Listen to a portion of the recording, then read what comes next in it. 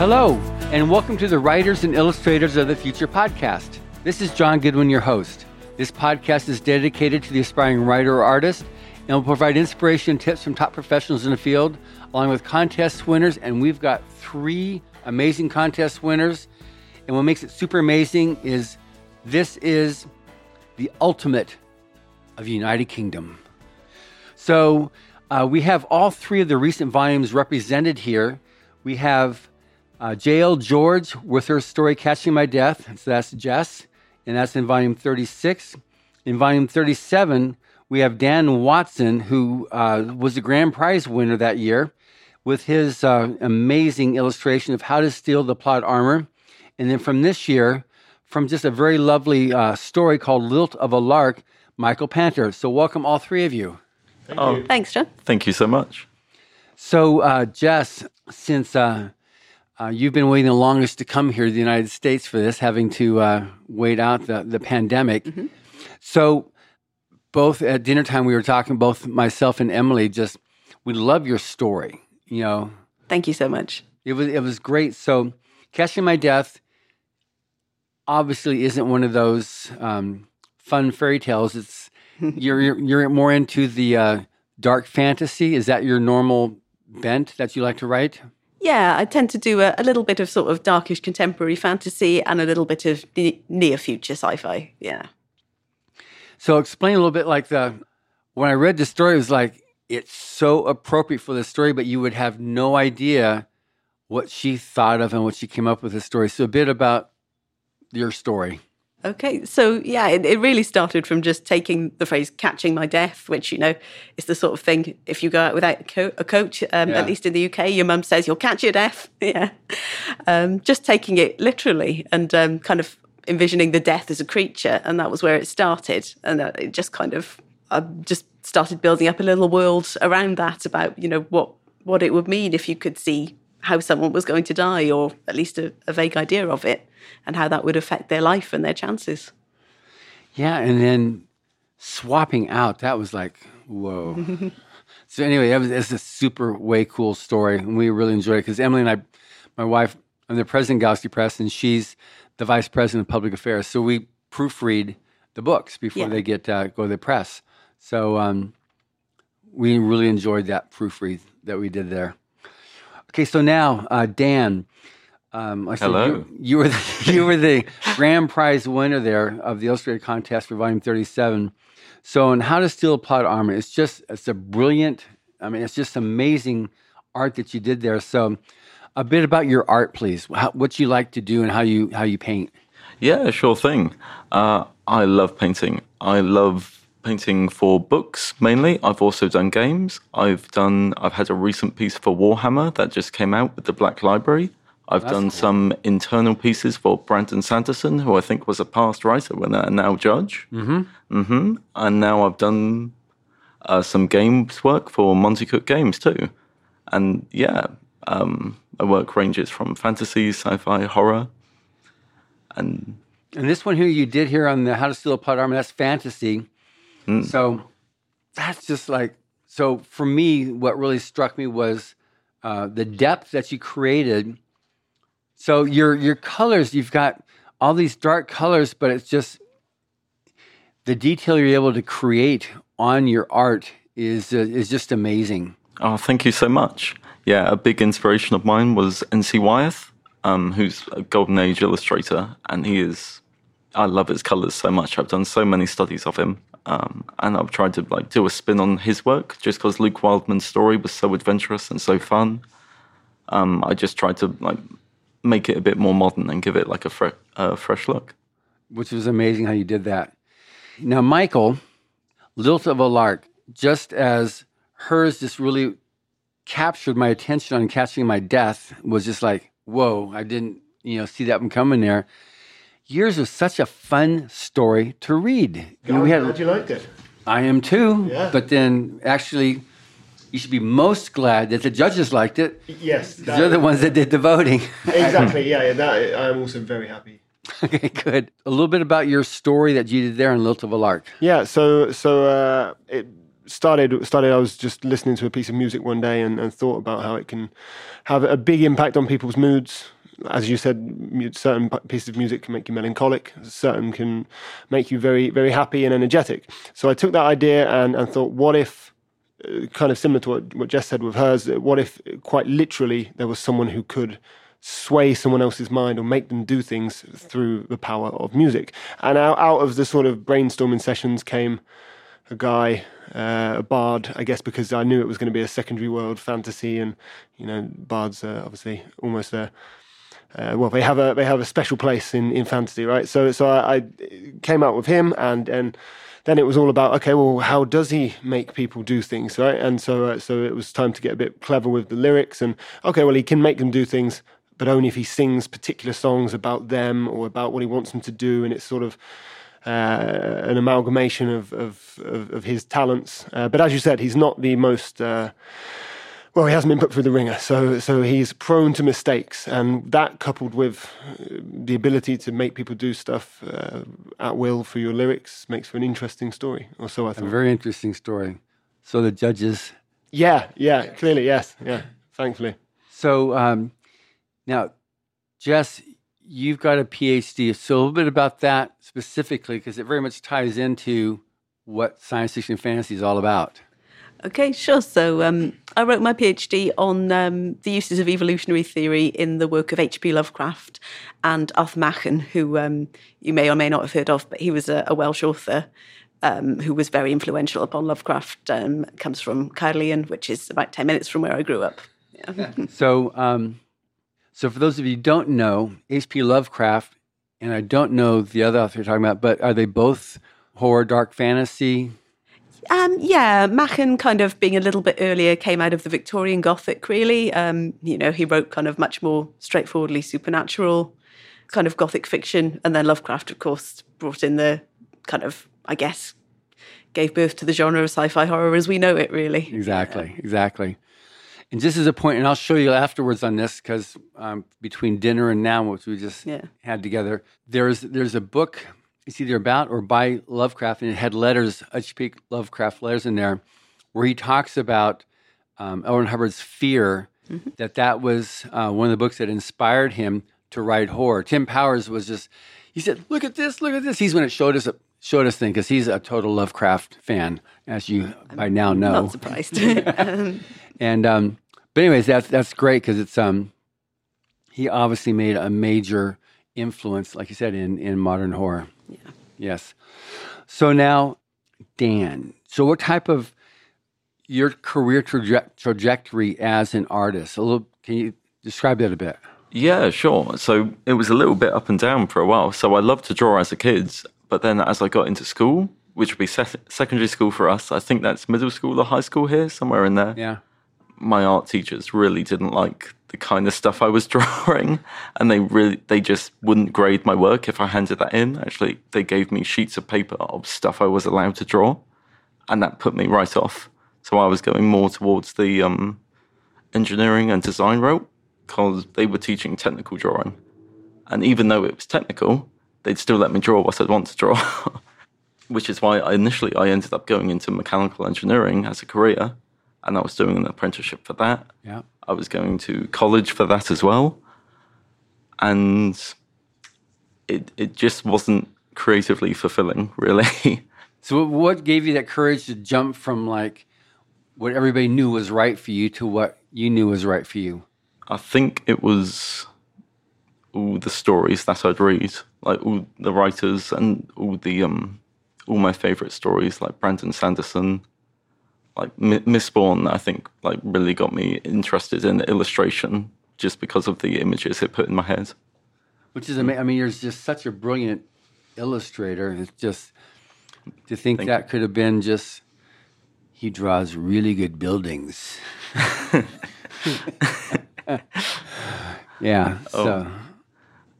And now you're working with Sanderson, right? Or you said you did a bit of work with him. Yeah, that's right. That's insane. Yeah, thank you. I've got 2 pieces that are going to be in the end paper for one of his upcoming leather bounds for Alloy of Law. Wow. So I'm really excited about that. Yeah. Absolutely. Yeah, we just presented the general that did the keynote speaking at the awards ceremony. Mm-hmm. his two favorite authors are Brandon Sanderson and Orson Scott Card, and he was hoping they either one of them would be here. Oh, yes. Scott Card was here a few years ago, as was Brandon. But fortunately, Brandon now needs to deliver on his $42 million Kickstarter. Oh, yes. Oh, yes. And Scott Card is teaching. He's a professor, so he's teaching right now. But Brandon sent a leather-bound set of The Way of Kings that he autographed for the journal for his birthday, and the end papers are just so beautiful. He's got such quality work on these leather-bounds that he has, that Brandon does. So that's quite a. It's even more so recognition for your quality of art that you're in. That you're creating his end papers and stuff like that. Yeah, they're amazing books, and I'm so proud to be a part of them. Yeah. I think he will be launching a Kickstarter for that as well, though Really? I doubt it's going to be this year. With his, I don't know, maybe he's written another novel and he's going to launch another Kickstarter for that by the end of the year. Yeah, he's going to make good on his... He's got to make good on his 4 secret novels first. So. Yeah. So, Michael, what's been your trajectory as a writer? Yeah, so I have always, right from the very, very start of my life, as far back as I can remember, put it that way, I have always written and wanted to write. When I was very, very young, I would write with pen or pencil and paper on my bedroom floor.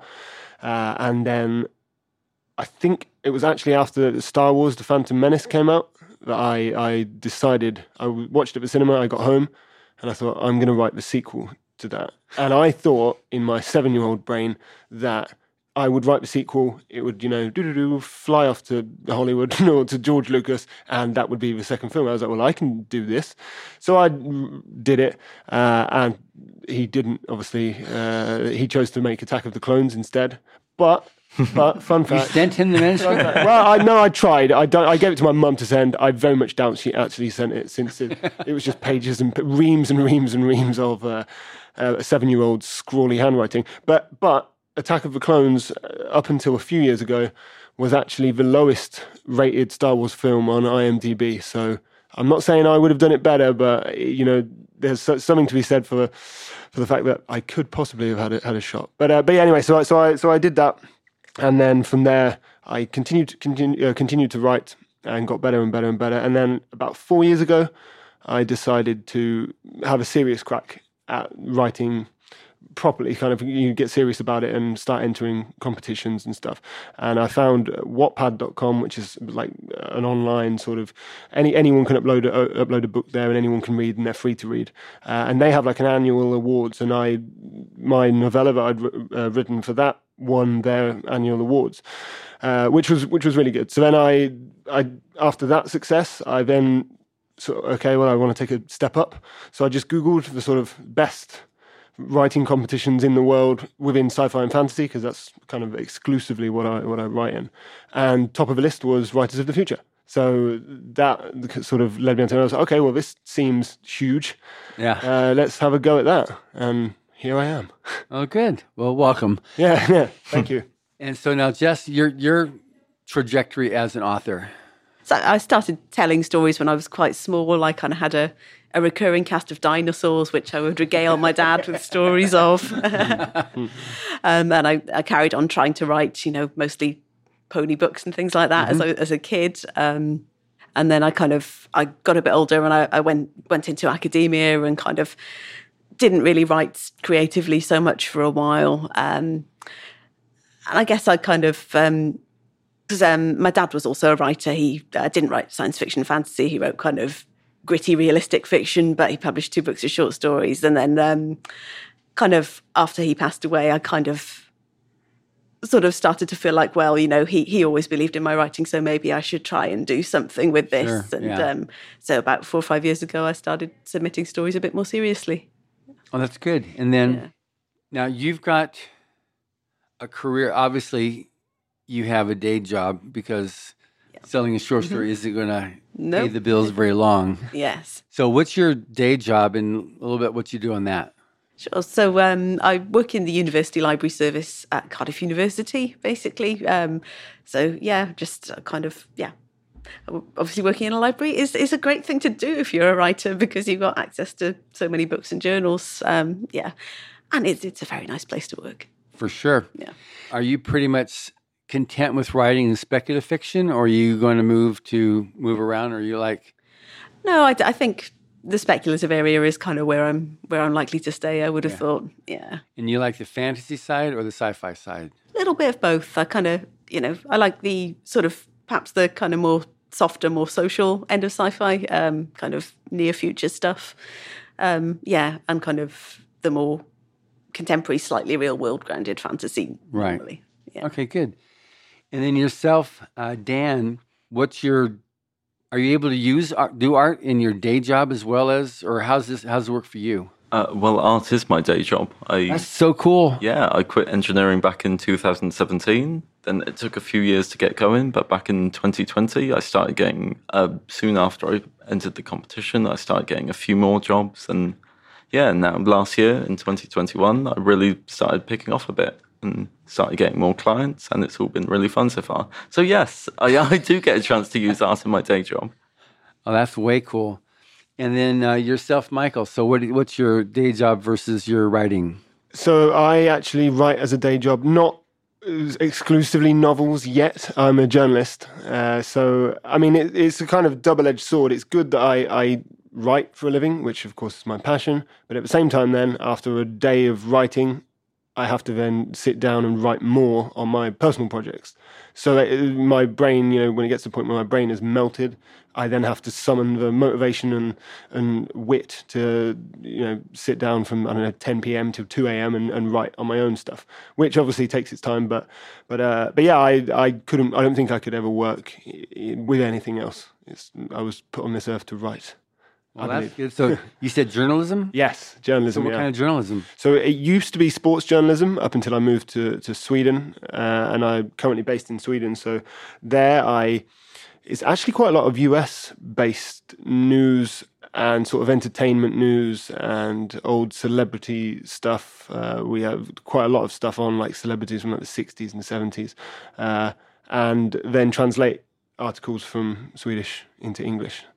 And so, a little bit of everything. I also do some stuff with our video channels, which is also fun. So yeah. Oh, good. So you guys we just finished the week-long workshop. We have 2 writers and 1 artist here. So, and this is where you can all jump in and stuff like that. So what has been the highlight for you? And you guys can answer however you want to. In whatever sequence. So what's been the highlight for you this week? For me, it's absolutely been meeting everyone here and hanging out with everyone. Like, I've loved the presentations. I've loved meeting all the judges and everyone at Author Services and Galaxy Press. And the friends I've made here, like, I'm going to keep in touch for as long as I can.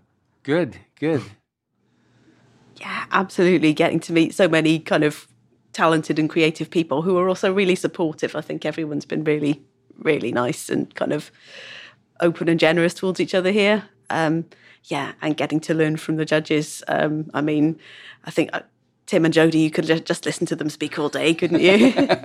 Yeah, they're very knowledgeable and just they're so appreciative of the new, the new wave of pros that they're welcoming into the industry. So that's great. I would love to give an answer that you haven't heard before, but my answer is everything about this has been incredible. From meeting the judges and getting to learn from their wisdoms over the past week, which is literally something that money can't buy, and the fact that you guys at Galaxy Press and Author Services have treated us, I said it last night at the gala, but you have treated us like rock stars. Right? We've been sort of looked after to the 10th degree. It really has been amazing. And then it culminated in the gala itself last night, which was everything you could sort of imagine and more, with a proper red carpet, and it was just everything that's happened has been done so professionally, and it's something I could get used to. I hope I'm... Don't. Yeah. I'm going to try not to, but I definitely could. Oh yeah, the dessert served in that gala is just so lovely. I'd come back again just for that. Everything else is a bonus. A very nice bonus though. So, any particular part of the awards ceremony that you just like went, this was the highlight. This was so cool. Wow, I don't know. It felt like such a blur in a way because it's really huge, and the Taglian complex. Am I saying that right? Yeah. Is gorgeous, isn't it? Yeah. Yeah, but it kind of almost went past in a blur to me. It's Yeah. The Taglian is. We've been there. This is our third time, and we love that venue. You know, the whole setup on the red carpet. You know, with the media that's there, and then because we had. You know, the major wire services that covered it, but we also had Xinhua, which is the biggest wire service for the Orient. They're there, covered it, and all the photos and stuff like that, and they're huge. So it was, and then a lot of stuff in between. So it was really good on that. And then we had, I think it's 3.8 million people listening and or watching to the broadcast last night. So that was pretty fun. What did you think of the general as the keynote speaker? Yeah, I thought he was an extremely good speaker and extremely good in that everything he was saying, and you know, the link between science fiction and real life future. It's sort of like something that I had never really thought about before. I'd never considered it that much before. But then when someone says it, it's like, that is 100% true. Like, it's exactly true. And it was just good to be able to sit and listen to someone with such incredible life experience. And it's one of the ones that helped create the Space Force for the United States. Yeah, exactly. And like, that's mind-boggling for someone from Kettering Town, England, to sit and listen to the general speaking. That was just, it was a pleasure. Good. Yeah, for sure. He seemed like such a lovely chap. I spoke to him a little bit, like just afterwards on stage, and yeah, he seemed really, really lovely. And I didn't expect him to be such a down to earth and just really nice guy. He's a very, very nice guy. Very nice guy. So on the workshop week itself, there were the essays that were gone over. There were the Tim and Jody, obviously, and then there were the other guest lectures. So, what were some? I don't want to say like what was the highlight, but what were some of the highlights for you, Jess? Oh wow! I mean, obviously, I think everyone says the 24-hour story is a real experience, and it was. Obviously, it's a lot of pressure, but it's great to kind of feel that actually, I can create something like that under that kind of pressure, and obviously getting to read the stories of the other winners as well was brilliant. Yeah. That's good. And then yourself? So I would say something that I've really, really appreciated this week is listening to these sort of titans of the field. You know, Dean Wesley Smith, Jody Lynn Nye, Tim Powers, and all the rest of them. And what I loved most is that all of them gave different bits of advice, sometimes conflicting bits of advice. And they put. Did you promote your book at a panel or not? Exactly. Like they presented their bits of information, their bits of advice, but in a real sort of a really genuine way, where it's like each person is literally telling you what has worked for them, and you can sort of pick bits out that you think, that seems a good idea. That probably might not work for me, but that one would work for me, right? And then you can build your sort of, you add it to your arsenal and build your own, or use it to help build your own career. Yeah. And that's, like I say, when I said earlier that money can't buy that sort of expertise and tutoring, it can't. Like, when are you going to get that many fiction legends in the same room for 5 days straight of intensive, just here are the secrets to what we do? You can't buy that. Good. And then on the illustrator side, I mean, there's definitely some legends there that you had. Oh, yes, yes. I never expected to be hugging Larry Elmore and calling him my art grandpa. But here we are. Yeah. Some of my favorite parts was the figure drawing. We had these really amazing models come in, and they were so expressive, and they were in these amazing sci-fi costumes. And they were so fun. I love that. And Barry Jackson. For those of you who don't know, describe what that means, because these guys are writers and they don't know that. Yeah, I have no idea. Yeah. Oh, so figure drawing is just a timed figure drawing exercise. The models will pose in a certain position. They'll hold it for 1 minute, 2 minutes, 5 minutes, or 15 or 20 minutes.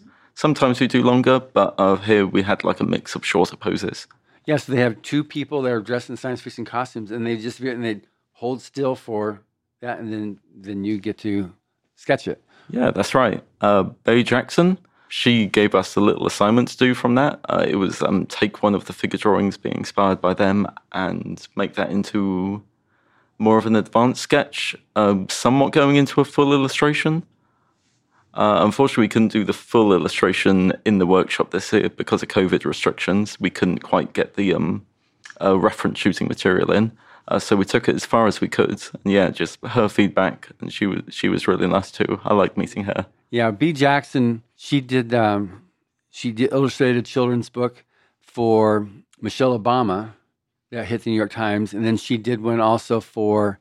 Was that one for LeBron James? Yeah, that's right. Yeah, for LeBron James, yeah. She was the grand prize winner for Volume 24. She's just amazing. She's just the queen of children book illustration. Yeah, she's got such an expressive line. It's really nice. Yeah, it's really nice. So that's great, and she's going to love hearing that. You said, so Larry is your art father. Art grandpa. Art grandpa. Yeah, okay, art grandpa. And then B. Jackson. Echo and Laz, they made a really great team, and it was really nice whenever they were together. They finish each other's sentences. Yeah. And you just hear Echo shout, "I've already told them that story." But yeah, they shared so much information, and I'm just so appreciative. That's good. Now, one thing that's really, I want to see if it came across to you, like the judges, this is one of their highlights every year, coming here and talking to you. So what ideas did you have coming into it, and how has that changed or remained the same, or, now that we're at the other end of the workshop week? I can start. Yeah. So I think coming into it, my big, not flaw, but something I've struggled with quite a lot is writing short stories, right? Like even my story for Writers of the Future is like 40 words beneath the max limit. And just condensing it down to sort of that sweet spot where you can, actually have like a whole world worth of magazines who potentially could be markets for you. That I have struggled with. And I think this week I've not only learned a lot of techniques to really, really help with that, but also proved that I could do it in the 24-hour story, right? And so that was something before, especially with the 24-hour story, I was nervous. I was like, I just can't write that short. Some of the winners, their winning stories were like 4,500 words, which is doable in a 24-hour period, even if the quality isn't as high as if you have time to plan. But for me, it was like I can't do that. I can't write a self-contained story in 24 hours, but I obviously could because I did. So I think that for me, that was something that I'll definitely take away of something, an ability that I didn't know I had, and I definitely have cultivated over this week with the help of the judges. Oh, good. What about yourself, Jess? I think partly kind of bouncing off something Michael said earlier about all the kind of the different pieces of advice from the different judges. I think it's when you're kind of starting out as a writer, you want to kind of look for, this is the right way to do it, and if I follow these steps, I will get published, I will write a good book. Yeah. So kind of learning from them that these are obviously all people who are huge in the writing industry and kind of have produced such brilliant work, but there isn't one right way to do it, and I think that's it's really good to know. Good. And yourself? Yeah, same on the art side. It's really kind of opened my eyes to different avenues of making and different ways of creating that I haven't considered before. Yeah, it's that's something that's really good, is by having all the various perspectives of art or of writing that you're given. And it's one thing is that like you were saying, Jess, I just want to do, if I do A, B, C, D, then E's going to come out and people are going to go, the next one. Yeah. And which would be great. But I think one thing is developing your own voice. You know, what's your voice, whether it's as an illustration voice or as a writing voice. Any comments about that? You know, developing your own voice, how this has helped, not necessarily that you now have a voice because of this workshop, but that you have some more direction to actually help you achieve that. Yeah, I think it was kind of stuck with me that a lot of the advice given by the judges was focused much more on kind of story and craft at that sort of slightly more macro level. Because a lot of writing advice kind of focuses on the prose level and says things like don't use adjectives, which can kind of end up homogenizing things a little bit. You kind of end up with this very kind of workshop style. And so, kind of the idea that actually that's not necessarily what you need to focus on. It's the story where maybe you want to focus your efforts at this level and kind of trust that your prose will sound like you and it will take care of itself a bit. Yeah. I don't know. So my one, it was Dean Wesley Smith, something he said to me when we were having a drink at the bar, as you do at Writers of the Future, just casually have a beer with Dean Wesley Smith. Yeah. And he was sort of impressing upon the importance of not editing everything 1,000 times to try and reach this level of perfection that doesn't exist. And his take on it is the first draft you write is the closest you're going to come, of course, to your own voice, because it is literally you're just kind of writing it as it comes to your head, and you're not going through it with any sort of analytical, critical, I must take away these, or like Jess said, I'm not going to use adjective here. You know, so to stick as close to that as you possibly can. And I know I normally work at the other end of the spectrum, so this is going to be difficult for me to do, to really sort of switch off that part of the brain that says, you should definitely edit that paragraph 6 times before you write the next one. Mm-hmm. But that seems like very sound advice, and it's definitely something I'm going to try now. And not only that, but it helps you write a lot faster too. Yeah. When you're not editing as you go, and you can just write, and then go back and just fix what needs to be fixed, small changes. And there's a time and a place for it. But yeah, that was very good advice, I felt. That's good. Yeah, that's when he first won way back 38 years ago, because his whole thing was he was trying to emulate L. Ron Hubbard as a writer, because Hubbard had a composition speed of 92 words a minute. Mm-hmm. And so,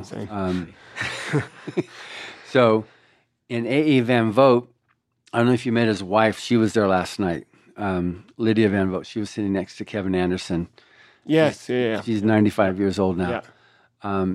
But he told a story once watching Hubbard write a story. He'd put the paper in the typewriter and he looked towards the wall and he'd start typing. And as he was creating the story, he'd be typing because he was able to type 140 words a minute. But his composition was that. So it was for him.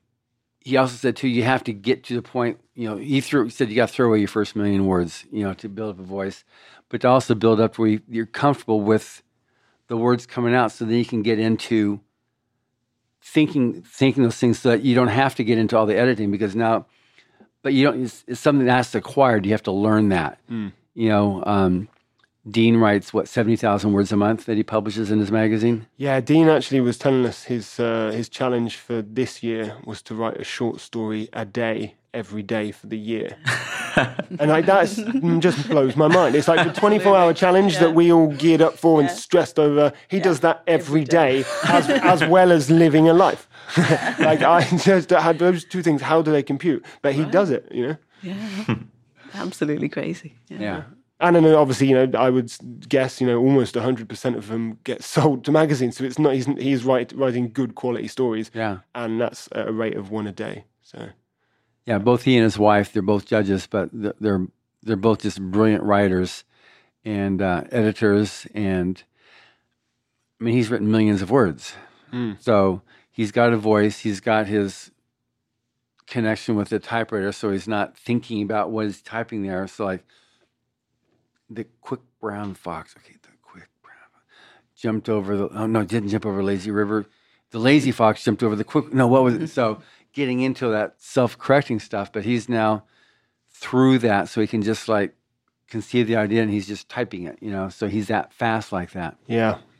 I dream of being that fast and productive. Well, who knows? You just keep on doing it. Yeah. You just got to do it and do it and do it, and then you get that. So What's the fiction scene like in UK? Oh, I can talk about the book covers. Okay, good. So the book covers in the UK there is a very significant style between here and the US. I think the US is starting to trend towards what the UK is doing, and the UK often has a lot more graphic style covers. They're a lot less illustrative, which for me, I prefer the illustrations, but okay, that's what the market's doing.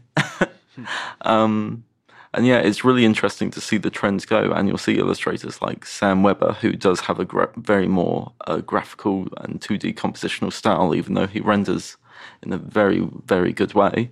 I will still see his covers come through in the UK, but with other artists like Dan Dos Santos, I won't see his adult fantasy novels come through, but I will see his YA fantasy novels come through.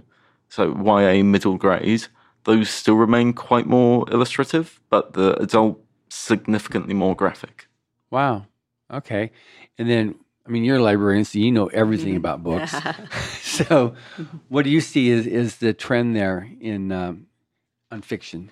Well, interestingly, I think there have been a number of new short fiction magazines in the UK that have come out just in the past couple of years. Oh, that's cool. Cosmas Infinities, Wild Blood magazine, Gwyllion magazine, which are all, solely speculative fiction. And there wasn't really a huge number of magazines doing that before. So it's great to see that kind of emerging market for short SFF in the UK, which is, Oh, that's good. Yeah. I hope they carry on. Yeah. Absolutely. So when did you leave UK to go to Sweden? 2018, so 4 years ago. Okay, so not that long ago. So, so you're in Sweden now because of family? Work and family, yeah. Yeah, so I moved there originally for work, to take the job as a journalist there, and then family. In fact, my original plan was just to stay somewhere between 6 months to a year, and then life happened, and 4 years later, I'm there with a 1-year-old son, and there's no way back. Now, so I think I'll be there for the provisional future at least. Yeah. So then, when you were in the UK, what was the scene like for you, fiction scene? So I guess I can only really speak to within fantasy. I would say just because that was the sort of area that I always liked to read, and that was also the area that I was aspiring to be a writer within, like that in that genre. So that I kept quite a good eye out for what was new, what was coming out, and I quite like that we do seem to have some very strong fantasy writers in the UK. Obviously, Joe Abercrombie I guess he's quite big here as well. It was quite a while ago that he came out with the First Law trilogy. But there's also people like Mark Lawrence, and there's a couple of others as well who I started to read their books just as I was beginning my sort of take it seriously phase, and that was good to see that it wasn't just America, because obviously there's so many amazing sci-fi fantasy writers in the US, or American sci-fi fantasy writers. So it was really sort of encouraging for me to see that there are some equally good ones in the UK, and that are being newly published, like sort of aren't from the 80s and 90s, but are springing up now. So it's like, well, that's sort of opens up the door, at least shows the path to what can be done, if that's if that's what you aspire to be.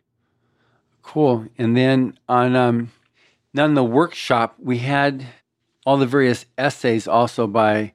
I think there was one by Algis Bodas and several by Hubbard that he wrote in the 30s and 40s, but then the instructors still use them. They said some of the stuff, might be dated in terms of execution, but the principles remain just as valid now as when they were first written. So, Michael, any particular essay that stands out that you look at, okay, this really makes sense to me, I can see how this will help me? Okay, so I liked the suspense, the essay on the art of building suspense, and because that's not something I really think about too much when I write. So of course it comes sort of naturally when you're writing tense scenes. It can come, but to look at it from a more analytical standpoint and actually break down break down the, sort of what it includes, and then obviously, like I said, you can kind of almost reverse engineer it. And if you know what it consists of, then you can apply it. Think of a scene and okay, I'm going to build this scene to be suspenseful. So that one was good. And I also liked the L. Ron Hubbard essay on, I can't remember what the title was, but that was about being productive, sort of how your word flow and how many words you're getting out. And as I said, for someone who traditionally has lent more on the sort of I'm going to write 300 words today, but they're going to be perfect, as opposed to I'm going to write 2,000 words today, and probably 1,600 of them will be very good words. But the Manuscript Factory one? Yeah, exactly. That's the one. The Manuscript Factory. And so that almost, along with everything else that's been sort of compiled, is bouncing around my brain at the moment from the week, that will help me, I think, moving forward to be more productive as a writer, which is key if you want the same sort of output, or if you want a professional output. In any case, it's very important. Good. And Jessica, do you have anything that... I'm going to agree on the suspense essay. It was actually interesting to kind of look at that and think that you don't only have to be writing kind of a horror or thriller type of story to apply that, and that you can weave it into your work in different ways as well. Yeah, what makes a person want to turn the page? Exactly, Yeah. That's good. And any particular essays or datums that you got from the Illustrator workshop? Yeah, for sure. There was this one about intent in his art book, how intent is always put before the technical skill of an illustration. Mm-hmm. And I'm very happy I got to hear that again, because I forget it. And a lot of people forget a lot of lessons, and they just need to keep on hearing it. It's so true, because it's art, which applies for both writing as well as illustration. Art is the quality of communication. Yeah. And so it's like I went over today at the workshop. It's like in order to communicate, you have to have intention and attention in order to get some type of communication. So if you don't have that intent there, especially the communication of an emotion or a feeling, it's just so important. Especially when you're like trying to attract the attention for like these amazing stories. Yeah, absolutely. So, what do you see, Jess, as your future with respect to writing? Where do you want to take it? Well, I would like to continue writing short stories as well, but I've had one novel come out last year. I'm kind of working on the second one now, and I would like to kind of build a career in writing novels. Good. So now, tell me about this novel. Okay. I didn't know to ask that question, so now you mentioned it. I'm asking it. So it's called The Word. It came out in October last year through New Welsh Rarebite, and kind of had a slightly unusual path to publication in that it was originally a novelette, won the New Welsh Writing Awards in 2019, and then the publishers kind of came back to me and said, well, we'd like to make this into something a bit longer. Have you got any other short stories? And in the meantime, over lockdown, I'd kind of had this idea for a continuation and written it thinking I would just put it on my website or something. So I went, I haven't got any short stories I can give you at the moment, but I have got this, and sent it off, and they liked it, luckily, and they published the full length thing. Wow, that's awesome. Yeah. So everybody knows that when you get a book published and it's actually got paper in between the cover, you send it to the Writers of the Future so we can put it in the library. Of course. Just saying. And then, Dan, so what do you see as, you seem like you've got some trajectories has been building, and you're like locked and loaded and it's going good. Are you going to keep the same thing, or do you want to be able to expand into other aspects of art, or what? Yeah, I definitely like to be able to expand into other things. I still want to keep the illustration going. The book illustration is just what I enjoy the most. I love reading some artists will complain that they have to read the entire story before they can illustrate it, but that's my favorite part. So, and it makes a difference. It really makes a difference when you get a cover that actually matches the story. Yeah, for sure. But as well as that, I'd like to start working on some of my own projects, like Michael Talbot, who's one of the visiting alumni. I think he won 8 years ago. Yeah. He was speaking how he has an old friend who's his art rival, and they keep on challenging each other and pushing each other. And I love Michael. He's such a great guy. He's such a fun energy. He's actually challenged me to put on my own gallery show by the end of the year, and I think I might take him up on that. So. Oh, that's awesome. Who knows? Only 8 months left, so I better get cracking, eh? Yeah, that was a fun story that he gave about his. So I know him when he's going to try to do more. So I'm going to outdo him. Oh yeah. Oh yeah, yeah. That's great. And then yourself, where do you see yourself going now in your writing? Yeah, so I am in the process of writing a novel which is actually set in the same world as the story that won Writers of the Future. So that was almost like a window into that world. And I'm in the process of writing a full length with the same character, sort of from the beginning almost, and going there. It was actually the late David Farland was actually working with me. He wanted to pitch that because he'd just become an editor at Bain Books, so he wanted to take that on as one of his projects there. Obviously, just before his unfortunate, untimely passing. So at the moment, I'm kind of still trying to salvage that / sort of write as many words as I can because you can't sell a book until you actually have a finished book, which is always good to know. A bit of advice there for you kids. Yeah, but yeah, so that's the aim, and then that's a series actually I'm working on. So hopefully, I don't know, 5 years, 10 years, you'll go into some bookstore and there'll be a load of epic fantasy books by Michael Panter. Yes. Hey, Michael, you looking for an illustrator for those there? I actually would love an illustrator for that. Although I'm going to have Brett Stump will be extremely betrayed. That's entirely fair. If I throw him under the bus, but if his Brett, heart bleeds for Brett. Yeah, if Brett should for some reason not be able to if he's too busy, he's too successful. I'll come knocking. Because you're clearly not successful enough as it is doing books for Brandon Sanderson and Warhammer. So yeah. I appreciate that, but I don't want to step on Brett's toes. He's so good. Yeah, he's great. So now you've been working becoming writers and an illustrator we've already established, for a considerable part of your life. So one thing that people that listen to this podcast, they're aspiring. And sometimes people, I just can't deal with all this rejection. I can't deal, the things that they feel the things that they feel they can't survive, that they can't deal with. So, again, this is just going to be open to all three of you to answer, but things that you had to overcome and real things for you, which on the effect side of it was very real. It was overwhelming, and it was like it almost got the best of you. But then once you got through it, you look at, what was I thinking? So any stuff that the other writers or artists, that they're going through, that you can give them your own story that will turn into words of encouragement for them. Yeah, I can go first. I can go first. I've got a couple of stories actually. I think the main one for me would be. And it really, really is very, very simple concept, but it's very easy to ignore / be blinded and not pay attention to the fact that rejection, especially within writing, is every bit as it is key. As in, it's going to happen to everyone. There is not a single writer alive who has not been told no at some point in their life. Right? There is. Yeah, and these judges that you're being taught, they still get rejected. Exactly. Yeah, and that was something Dean Wesley Smith said the other day. He still.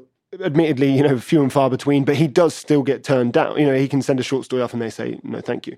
And so that was something that coming into it, I don't think people accept or realize that it's how very, very normal it is. And it's not a mark on, on your writing at all. I remember my first novel, went again after I decided to take writing seriously, I sent that off. And I was really happy with it. And I thought, well, this is as easy as that. I just got to wait for the agents or publishers to get back to me. And what's this? A letter of rejection or an email of rejection? I was like, they're mad. They're blind. How can they not see this talent? I think you look at.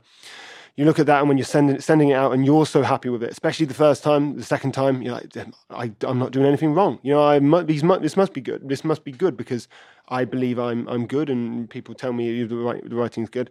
And the thing is that you literally, again, it sounds really simple, but you just have to keep going and going and going and going. And I promise you, if you write 11 books, I don't care how good you think you are when you write the first one, if you write 11 books, your 11th book is going to be 10 times better than your first book. After a while, you can begin to see the flaws in the books when you look back on them and say, I understand now why that wasn't publishable, or why it wasn't, it could be a really good story and your writing's still good, but the small details make very, very big differences at the elite level. So I would say write and write some more, and just be proud of your rejections, because every time you get a rejection, that means you first have to have completed something to even get a rejection, and that's a step. You've taken a step. You get another rejection, that's another step, and eventually you write enough that you get good enough, and someone will publish. If you're dedicated enough, and it will happen. Just as a point, and then I'll get back to you here a second, Jess.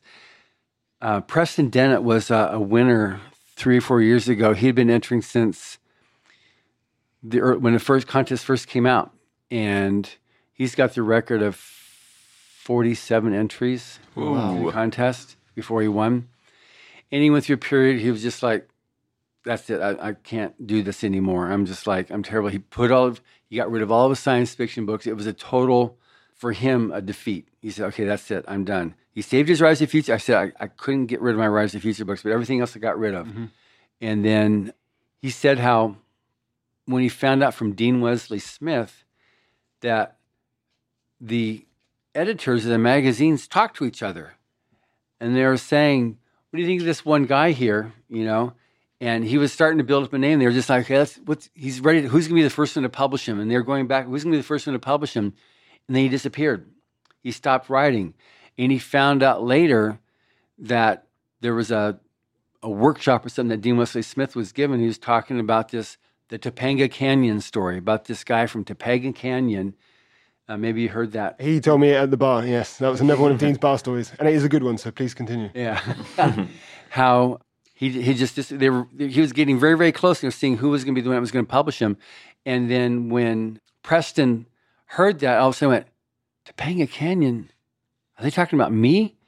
Because he'd been submitting, and then he just stopped. He quit. And then when he found out, he wrote to Dean and asked, was that me? And Dean said, yeah. And so he realized, oh my God, so he got back into writing, and he submitted several more times. It took a while still for him to do it, but he finally won. I mean, there wasn't a dry eye in the audience when he told his story, just how much, he went up to the top of emotion and then out to below the bottom as he was, his writing career, but he finally made it. And he writes now paranormal books, but he's extremely prolific. He's written and published several stories about first contact, aliens, the UFOs, all that type of stuff there.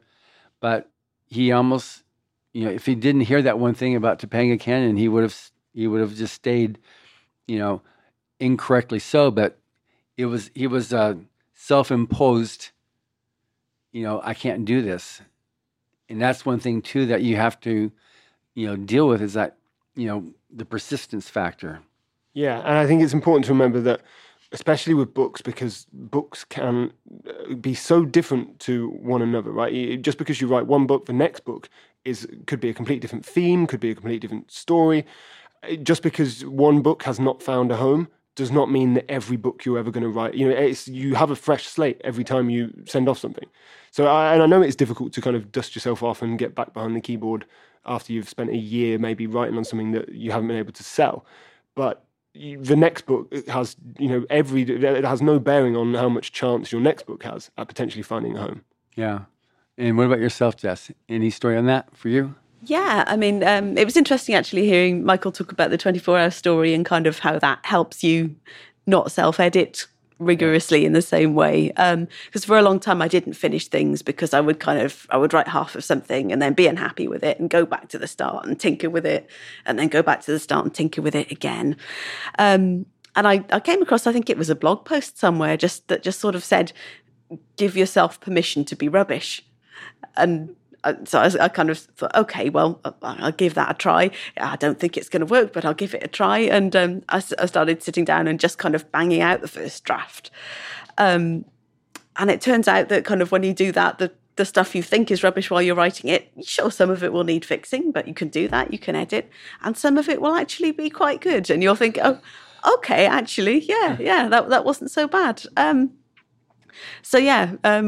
Finishing things and kind of not hampering yourself with too much self-criticism, I think is important. That's absolutely correct, yeah. Anything that you've got, Signore? Oh, me. With art, what Jess just said, definitely the same thing applies. Just being able to accept the fact that when you start, like, you won't be as good as you want to be, and that's okay. It's just, you want to express something to someone else, you want to communicate something, or even if it's just like purely for yourself. Like, it may take a lot of tries for you to be happy with it. And you may always be chasing that perfect illustration that may not come, but it makes you a lot happier when you just go for it and you just keep trying. Oh, good. So just from each one of you, what would be your best piece of advice that you'd give to the aspiring writer or artist from where you now stand? Write for yourself. Write what makes you happy. And the rest will come. The rest flows from there, I think. There's no point trying to write to match trends. There isn't any point trying to write because you believe this is what somebody else is looking for. If it's completely outside of your wheelhouse, I think you write for yourself first and foremost, because that's why we do it. We enjoy it, and write first and foremost what you enjoy, and that was where your best work will come from. Good. Write what you care about, don't self-reject, and don't be afraid to be weird. In fact, if you find yourself thinking, maybe this is a bit too weird, you're probably on the right track. Yeah, we're all weird. I think that's one of the good things about being here this week is we're within our flock of you're weird too. Great. Yeah. Bringing it back to Brett Stump for a second, he was mentioning, it's weird. I've found myself in a room with 15 other me's. Yeah. And invariably that comes up every year. So there's other people like me. Yeah. Which is great. So as we wrap up here, so starting with you, Jess, for someone to find out about you, where do they go to find out about you? They can go to my website, which is www.jl-george.com, or you can find me on Twitter at jlgeorgewrites. Great. And? I am at danwatsonart.com. I am on Facebook, Instagram, Twitter, Patreon, all of that. Everything. Come find me. Good. And if you're poking around and you just even get close to his name and you start seeing the amazing art, you found him. And then yourself, Michael. Yeah, so michaelpanter.com is my website. You can email me at michaelpanterauthor@gmail.com. So, I mean, if you get a chance to read volume 38 of Writers of the Future, which I would definitely recommend if you're into sci-fi fantasy, it's incredible. Then do let me know what you thought about my story and other people's stories, if you like, and I can pass on the message because I'm a kind human being.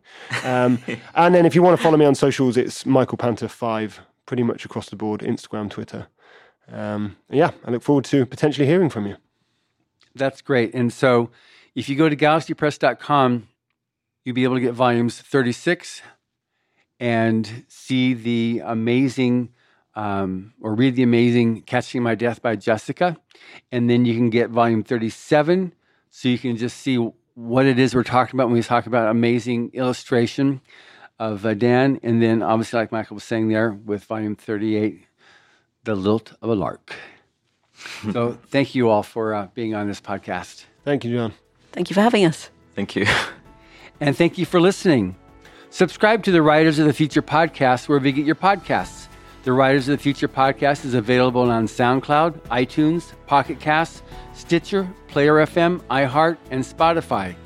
We've also been syndicated on the United Public Radio Network, where you can find these podcasts as well. The Writers of the Future series can be purchased wherever books are sold in the U.S., Canada, the UK, Australia, and South Africa, and available everywhere else on Amazon.